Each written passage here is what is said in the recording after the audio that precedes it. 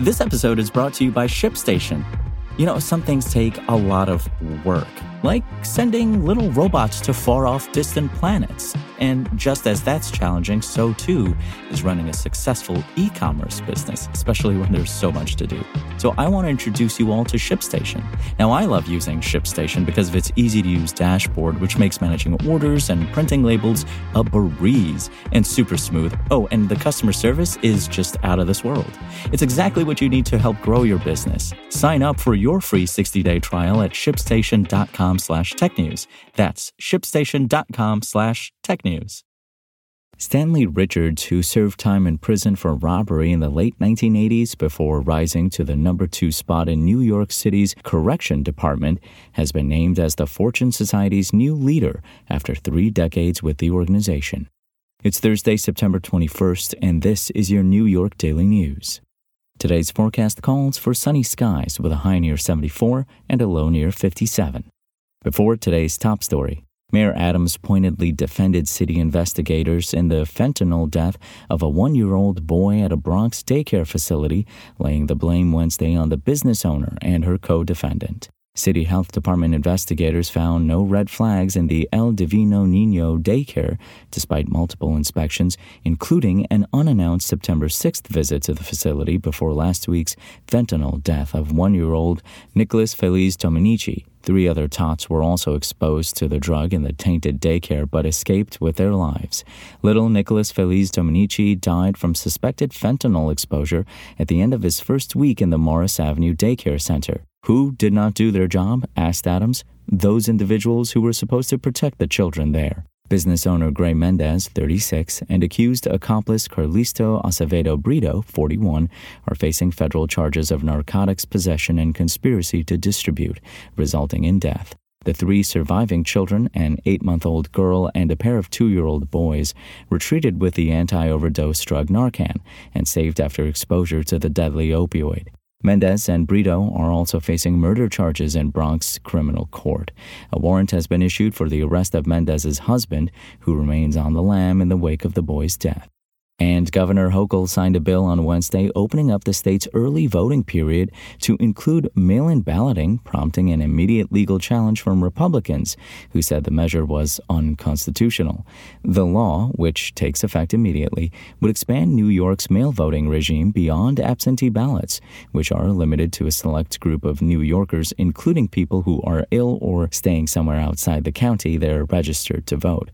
Hochul said the law would strengthen New York's democratic systems and make it easier for people with packed schedules to fulfill their civic responsibility. New York Republicans responded with a complaint filed in Albany Supreme Court on Wednesday that asserted the law violated provisions of the state constitution. Find these stories and more right now at nydailynews.com. Stanley Richards, who served time in prison for robbery in the late 1980s before rising to the number 2 spot in New York City's Correction Department, has been named as the Fortune Society's new leader after 3 decades with the organization.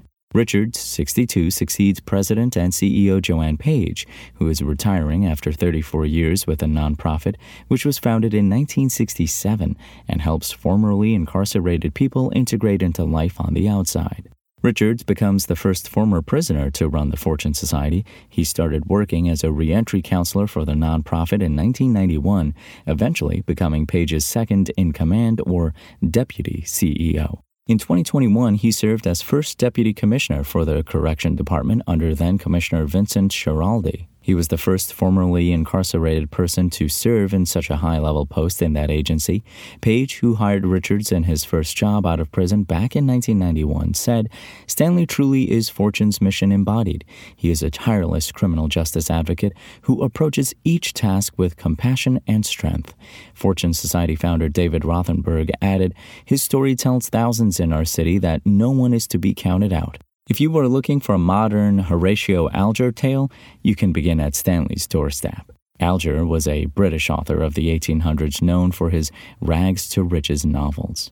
Richards told the Daily News Wednesday morning, "I feel extremely blessed and privileged to lead the Fortune Society." He recalled that after serving 4.5 years in prison, he emerged from behind bars in 1991, wanting to help prepare people for their release from prison, as he did later in his sentence. But no nonprofits would hire him because he didn't have a conventional resume. About a week later, Fortune hired him as an entry-level counselor. Richards also thanked his wife of 33 years, Satara, and 4 children, Stanley Jr., Naika, Kimberly, and Marcus.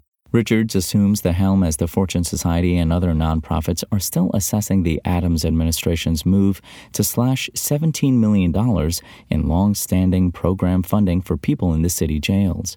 Mayor Adams has claimed, to much skepticism, that correction staff can fill those roles. As the jail population trends upward, the future of Rikers Island continues to be an open question, as Adams has slowed the pace of construction of 4 new borough jails and is fighting the prospect of a federal judge appointing an outside receiver to snatch control of the jails from the city.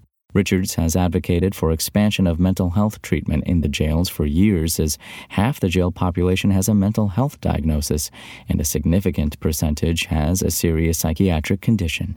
But City Hall has made little headway on that issue in recent years. A range of elected officials, community advocates, and current and former criminal justice officials this week offered praise for Richards' appointment, including City Council Speaker Adrian Adams, Council members Carlina Rivera and Gail Brewer, Controller Brad Lander, and the district attorneys in Queens, Brooklyn, and the Bronx.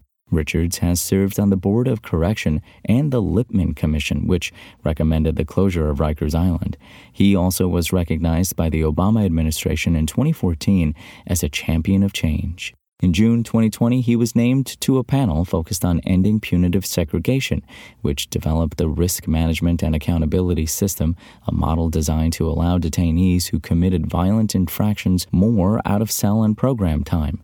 Correction Commissioner Luis Molina never fully implemented the program, and a bill to end solitary confinement has been pending in the City Council for more than a year. Governor Hochul named Richards to panels focused on reusing shuttered state prisons and prisoner clemency applications. For more on this story and for the latest in New York City politics, visit nydailynews.com and follow us on social media at nydailynews.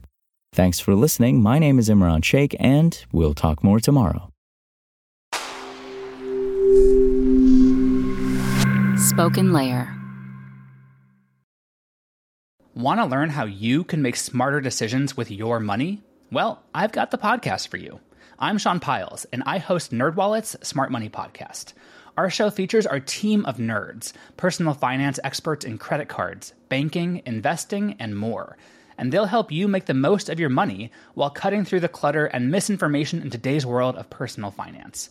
You'll get clarity on strategies to help you build your wealth, invest wisely, shop for financial products, and plan for major life events. Listen to NerdWallet's Smart Money Podcast wherever you get your podcasts.